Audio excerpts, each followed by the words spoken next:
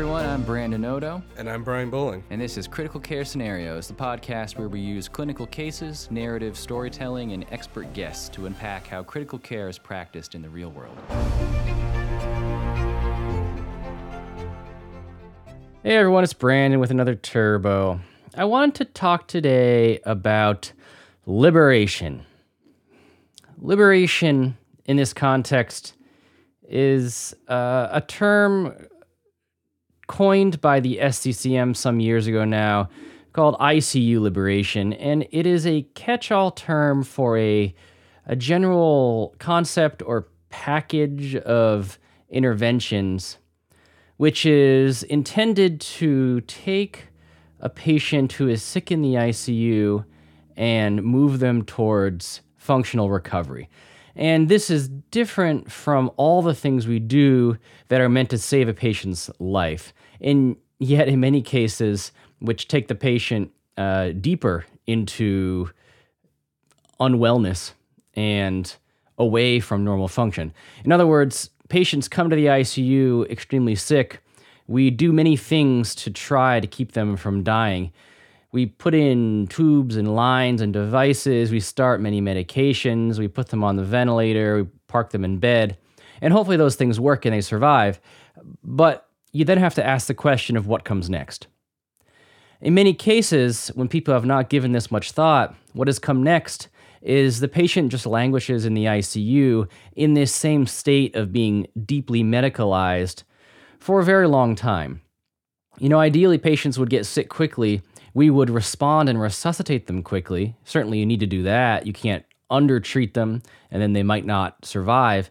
But then they also stabilize and improve quickly, and at the same pace, we withdraw and normalize all the weird stuff we did to them. Everything we do to you in the ICU, by and large, is bad for you.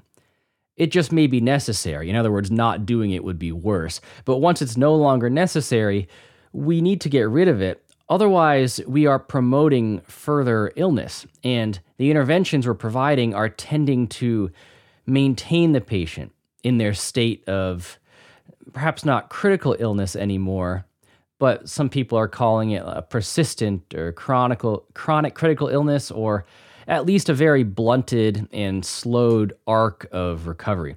Now, what does this look like? And, unless you've practiced your whole career in really excellent units that have a great culture of this, you've probably seen what this looks like. It's the patient who came in with their sepsis, their respiratory failure, or whatever. They didn't die, but it's many days later, weeks later maybe, and they're still kind of hovering around your ICU. Maybe they haven't really gotten off the ventilator, and if you ask why, they're just kind of not bouncing back. You give them spontaneous breathing trials, and they just kind of don't breathe a lot, or they get tachypnic and seem restless. Maybe you have gotten off the ventilator, but they're just kind of blah. They're not doing a great deal. They're lying around in bed. They're very, very weak. Or maybe they did get out of your ICU. And if you followed them or had the ability to follow these people on the regular floors or even after they leave the hospital, you would find a lot of the same problems, which just tend to be outside our radar because we don't see them. But still, you'd see patients who weeks, months later, even years later, are still having dramatic, persistent sequelae of their critical illness. Patients who have left the hospital, left rehab, gone home even, and yet they're still physically debilitated, can't walk down the block, can't tie their own shoes or do some of their ADLs. They can't hold down the same skilled job they used to have. They're cognitively not normal. They don't have their short-term memory back. They're emotionally labile, exhibiting symptoms of things like depression and PTSD. These things are all really common. And the question you have to ask is, are there things we're doing in the ICU that promote all of this? And more specifically, are there modifiable things? In other words, certainly a lot of what we're talking about is due to them being very, very sick. And we can't prevent that. Obviously, if we could have prevented their illness, we would have. But given that they're going to be sick, the best we can do is save their life, and then some of these sequelae will occur. However, maybe some of it is modifiable. And if we just treated them differently in the ICU, their arc of recovery would be very different. So this is the package of interventions that they're calling ICU liberation, and it was codified by the SCCM into a bundle, which they were putting initialisms on, A, B, C measures, and they kept adding letters, D, E, F, and nobody wanted to list them anymore, so now we just say A through F. It's kind of a tortured mnemonic, and frankly, some of the components, while important, are probably not as important as others. So I'm just going to focus on 3 today, which I think are really at the heart of all this and are closely related to everything else. And those 3 things are sedation, mobility, and delirium. So what are these things and why are they important? Let's start with sedation because it's probably the most important. Many patients come to the ICU sick, and particularly if they get put on the ventilator, they end up being sedated. Now, in the old days, and the old days are still here for many of us, this is just what you do. And it was because we assumed that being on the ventilator with a breathing tube in your throat is just a lousy way to live. Nobody wants to be conscious for that, just like if you didn't want to be awake during surgery. So we knock you out. We give you sedatives, and then many patients would have no memory of this time. And that seems like the more humane thing to do. Even many healthcare providers, if you ask them, they'd be like, hey, look, if I come here and I'm sick, knock me out. I don't want to know anything that's going on because it's lousy. The problem, well, there's 2 problems with that. First of all, one very clear, concrete problem is that the more sedation we give patients, the worse they do. This is clear. There is a dose-response relationship between the quantity of sedation patients receive in the ICU and their outcomes. Outcomes like their length of stay in the ICU and in the hospital, their time on the ventilator. These things might make sense to you because the more sedated you are, the harder it is to have recovery. In other words, can you get off the ventilator if you're too sedated to breathe? No. Can you get out of the hospital if you can barely walk or move? Perhaps not, and so on. But it also, in some studies, may worsen mortality. It certainly seems to worsen delirium, which we'll talk about more. But there's a clear relationship there that sedation drives delirium. So overall, sedation is just not good. It prevents your body from working the way that it ought to. So the question we then have to ask is, do patients need sedation? And if so, how much? And perhaps the answer is no, they don't need sedation in general. So looking at the canonical case of the patient on a ventilator, is it even symptomatically or subjectively better to be sedated? The answer to that even may be no. Many of these patients, if you follow up with them later, after they're extubated and you interview them maybe at home, they are haunted by their experiences in the ICU. They do remember them and they weigh upon them. But the worst of the memories is not actually anything that happened to them. It's the things that didn't happen. It's the false memories driven by delirium. Delirium is this confused state people experience when they're critically ill, and it often comes with hallucinations and delusions, which can be very vivid, visual and auditory hallucinations, and these beliefs of persecution, and that's what they remember. And perhaps now they realize that it was false, but at the time it felt real, and that's the emotional impact that it has on them. So in that sense, we can't prevent that with sedation because even though the patient may be lying there motionless, they are internally experiencing these false perceptions of their reality, and we're not improving that with sedation, we're actually driving it. Now, is it a lot of fun to be lying there with a tube in your throat, just awake and unsedated? No, probably not. It's probably boring. Hopefully it's not painful. We're not suggesting that you don't prevent and treat pain. You should, in all cases, give patients whatever analgesia they need to be comfortable. The question is just, do we also then give them sedation? And there have been studies looking at the idea of no sedation, analgesia only, and that can be done and actually can have excellent outcomes, granted in select settings. You have to have enough staffing to supervise the patients and so on. But if you can do it, again, clearly the best amount of sedation is none, And if you have some, the best amount is as little as possible. I'm talking in general. Of course, there are specific exceptions. The patient in status epilepticus needs to have sedation on board. If you are going to sedate, what do? Again, start with analgesia. Analgesia first. Pain alone can be a driver of delirium and is just inhumane. So you give them whatever they need, perhaps some opioids, until their pain is controlled. And this can be determined by asking them or by some kind of a nonverbal pain scale. It should probably not be driven by using your analgesics as sedatives. In other words, if you're giving them opioids because they're restless or agitated, unless you think that's driven by pain, and that's a reasonable guess to make. You can try, or again, you can try to assess it. But if they're clearly not in pain and you're just trying to sedate them using something like fentanyl or hydromorphone or morphine, I think you're probably going about it wrong. These are not good sedative drugs, opioids. They do have a sedative effect, but it's a side effect, and you give them a great deal of these drugs in order to achieve it, which is going to have a lot of adverse effects. Just like treating pain with sedatives like propofol, dexmedetomidine, benzos is also not very effective because you'd have to give them a ton of it to kind of mask their pain, and in fact, they still may be experiencing the pain on a low level. So try to view these processes separately, analgesia and sedation, even though there is a small amount of overlap. And then with those two tracks, you start with analgesia until pain is controlled, then assess the need for sedation and give them just enough. This should probably be determined by, again, some kind of a scale, so that you're sedating them just until they are calm and awake. Not agitated, but not sedated. That's your goal. Most places are using a scale for this. I think the RASS scale has become the most common, although there are others, but you need some kind of a target.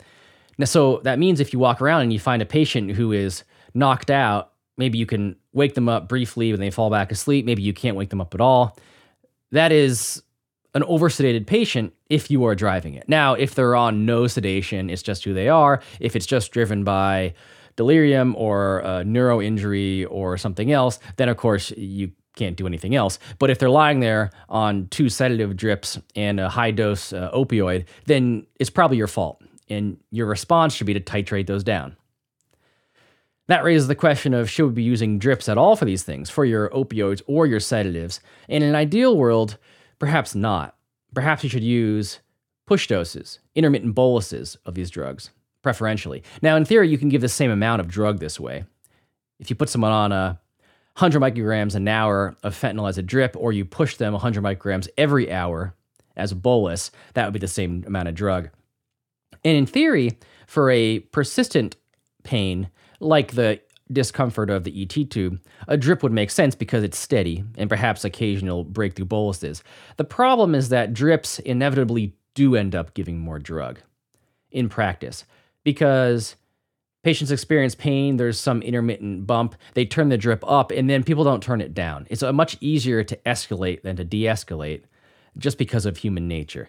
People respond to what they see, that usually means more drug, and then you have to actively look at the patient and think, oh, they no longer need that much, and people are never as quick to do that. So you just end up accumulating a ton of drug on drips. So if you can get by with pushes, that's all the better. Now that does mean a little more work for the staff because they have to assess the patient, get the drug, push it, and so on. But even pretty hefty doses by bolus will generally end up accumulating less of it. So for your analgesics, perhaps fentanyl or maybe that hydromorphone. For sedatives, you're pretty much limited to antipsychotics like haloperidol or benzos. And benzos are probably not a great choice in general, but if it's going to be just rare occasional doses, it's probably okay. So as far as drug choice here, again, I want you to view all sedatives as bad, and ideally you wouldn't need them. And within that category, some are better and some are worse. So benzos are probably worse than others. If you consider propofol as kind of your neutral standard, benzos clearly cause more delirium and are associated with things like longer vent times than other drugs. So we've really tried to move away from them for routine use. Again, I'm not talking about things like status or alcohol withdrawal. Whereas something like dexmedetomidine seems like it's a little better, a little less deliriogenic than other agents, and in some studies may actually shorten the duration of delirium, which is one of the very, very, very, very few drugs we have that's even had a signal that it can kind of treat delirium versus just masking it or treating the symptoms. So if you're going to put someone on a drip, maybe something like dexmedetomidine is one of the more benign ways to go, at least as far as these objectives of liberation. Okay, so that is sedation. As little as possible, treat analgesia first and then separately address your sedation and get it off as quickly as you can. Great. Let's talk about mobility. Mobility is just the idea that patients should be moving around physically. And of course, that's what patients are meant to do, just as you or I are. And yet, when they come to the ICU, and especially again on the ventilator, they tend to just lay in bed. Now, in the old days, we would have thought this was because they were resting, and you need to rest when you're very sick. And certainly if you're like actively in the process of dying, I'm not suggesting you should be doing cartwheels. Your metabolic demand is high enough as it is. But that period of really kind of their peak illness is pretty short for most patients, and some patients are never that sick. So very quickly, you could take a patient and get them physically moving around again, and this has great benefits. It certainly preserves their physical strength.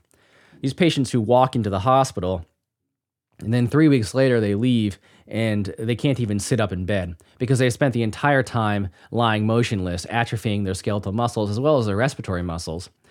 I mean, that process begins right away when you're not using those things. So activity helps maintain that strength and gets these patients stronger faster, breathing on their own better, ambulating sooner, and more likely to go, let's say, home than to rehab or to a lower level rehab for a shorter amount of time. But it also has other effects that are less obvious. You need to move to keep your lungs healthy. Lungs are meant to be upright, not supine in bed, and in a physically active body. Moving around mobilizes the secretions in your lungs. It helps prevent atelectasis. It's really hard to get good pulmonary toileting when, again, you're just lying there passively in bed. You limit your peripheral edema by activating those muscle pumps to return venous and lymphatic tissue fluid. You help limit those pressure ulcers we see in immobile patients. All kinds of things, including effects on the brain. It seems to improve or mitigate delirium when patients can be active. Again, people are not meant to be lying in one position in bed staring at a 6-foot square of the wall for weeks on end, especially if they're imagining other things are going on during that time. So it seems like mobility is good. The data has been a little scattered on this, and we're still kind of pinning down exactly what makes the most sense to the most patients. But in general, the sooner you can get patients active, not necessarily vigorously, but doing something, probably the better it is. And certainly the easier it is. The deeper they get into this pit of immobility, the harder it is to get them out of it. So the sooner you can get patients doing something, the better. Now, this can be done by physical therapists, but in many places, there's just not enough staffing for the skilled therapy teams to have a very active role in early mobility in the ICU, unless you hire a dedicated team of them for your ICU, which of course costs money. Now, there have been some cost analyses that show you can actually save money by doing this because you may get patients out of the ICU or off the vent faster, which saves you money, but sometimes it's hard to prove to people that they have to spend money to save money. Or you can have your nurses do it. A lot of this early mobility is not particularly skilled. It just has to be something. So if your nurses are trained and you have some kind of a protocol for a scaled mobility system for them to initiate when patients arrive, and it could just be a matter of, you start with trying to sit them up at the edge of the bed, dangle their legs, hold their core upright. And then the next step, if they can do that, if maybe standing. And then if they can do that and perhaps march in place a little, maybe they can sit in a chair, and after that, it's just ambulating for increasing amounts of time. And then eventually you can have even a patient who's still pretty sick, ambulating in the halls, on the ventilator with a breathing tube in, with a lot of help. The farther you get in this process, sometimes the more challenging it is. But again, something is better than nothing. And sometimes just the process of taking these kind of deeply sunk patients, getting them to work with you and sit up on the edge of the bed, it kind of changes their whole outlook. And I think changes our outlook on them because they start to look like people again. Now, this ties in closely with sedation because patients who are sedated cannot work with you for mobility. You can do some passive stuff and just move their extremities around, but the benefit of that is pretty limited. Patients really need to be using their muscles and ideally bearing weight to get a lot of this benefit. So it becomes kind of a litmus test. And it can be useful that way because you could say to perhaps to your nurses or your team, listen, I want this guy to be able to engage in mobility and maybe sit up or even stand today or tomorrow. What's in the way of that? Oh, he's too sedated. Well, so we need to lighten our sedation until he can do those things. The other side of this coin is delirium. Again, this confused state that we see as a prodrome of other illness. And it tends to be associated with either hyperactivity because patients are agitated, probably because they're experiencing a very different reality. And while it looks to us like they're thrashing around for no reason, to them, they're fighting for their life because we've come in there to kill them or torture them or they're in hell or something like that. These things are completely real to them, and you can imagine how their responses are very appropriate in that context. Or they're hypoactive, and they're not really doing much physically, but they're still just as confused and just as withdrawn and don't have the attention to participate in much. So you could see how that would also limit mobility. So ideally, you have to just keep people out of this state because whether they're too sedated to be mobile or you lighten their sedation and they're just delirious, either way, they can't do much. So you just prevent it in the first place. You don't sedate them, you prevent the delirium to begin with, and you mobilize them as soon as you can, which may also help mitigate and prevent some delirium. Now, delirium on its own is a weird beast. While it happens in other contexts, delirium of critical illness is something we see all the time. It's clearly bad. It worsens mortality as an independent risk factor. Someone who becomes delirious in the ICU is more likely to die. And yet there's not really a treatment for it. It's just a marker. It's like a lactate. Brain failure, like you have a kidney failure or a heart failure. And again, it has these features of delusions and inattentiveness, and it fluctuates. That's one of the hallmarks. It tends to wax and wane. So someone seems better, then they seem worse. You ask what happened. Often nothing happened. It just varies over the course of the day. But the treatment is really just to withdraw the things that may be promoting or triggering it, which is things like sedation and being sick and being in bed and all these things. So the more you can get them back to normal, the better. Extubate them, get them off their drugs, get them out of the ICU, get them home. Don't be tempted to give them a treatment because there is none. Sedatives are not a treatment. They are only a treatment for the agitation that may come with it. And the only reason you would treat that is for safety. So if a patient is thrashing around, falling out of bed, punching people, then you have to keep you and your staff and the patient safe, so you have to sedate them, sure. But if they are not doing those things, then they don't need anything. And you shouldn't because sedation may promote more delirium. This is the loop you get into. They get agitated because of delirium, you sedate them, and then they stay delirious, and you end up on 4 sedative drugs, and they're here for like 4 weeks because they are so wildly delirious. Just try to avoid that loop, and if you're in it, try to dig your way out by lightening and trying to tolerate whatever they're doing. Now, if they're just hypoactive and not doing anything, they're equally confused, but then, of course, there's no reason to sedate them. No drug treats or prevents delirium. Again, there's maybe some signals with dexmedetomidine. Don't think that antipsychotics like your haloperidol, your olanzapine, your quetiapine are treating delirium, even though we use them to alter the kind of mental psychiatric milieu of psych patients with things like schizophrenia. That is not the effect they have on delirium. Their effect is only that of a sedative. Now, they may be a reasonable choice for a sedative, but again, don't think you're altering the disease process. So a hypoactive patient who doesn't need sedation, you should not give them any of these drugs because they don't need it. Hyperactive patient who needs sedation, yes, that might be a reasonable choice if you're looking for a bolus dose drug, with the usual caveats such as do they have long QTs and so on. So you see how you can take a patient who is sick and put them into a state of either being delirious or sedated, but in an ideal world, we would avoid all of that. Don't have the sedation so you don't drive delirium or over-sedation. You just take a patient who's sick, but that's what's going on. Perhaps you intubate them, but the only thing that's changed is that now they're on the ventilator. You haven't put them into some hyper-medicalized state where they have to be deeply sedated and delirious and immobile and stuff. They can still do stuff. They can be awake, interact with you, perhaps even assist in their care, move around, suction themselves, sleep normally. All these patients who look like they're resting when they're sedated on the ventilator are not.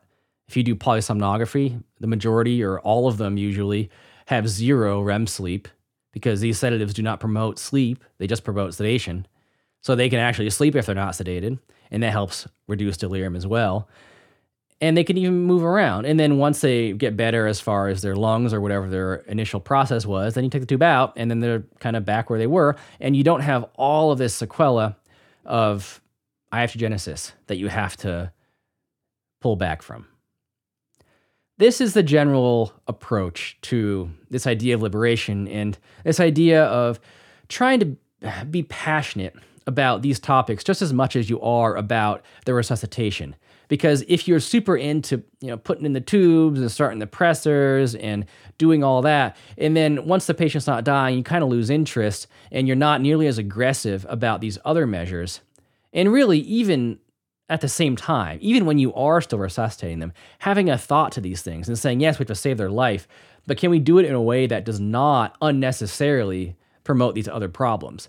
If it's necessary, yes, sure, but not just doing it thoughtlessly, routinely. Oh, they're on the vent, we're going to put them on a propofol drip and a fentanyl drip. Okay, but do we have to? Did you even assess yet if they need anything for pain or sedation?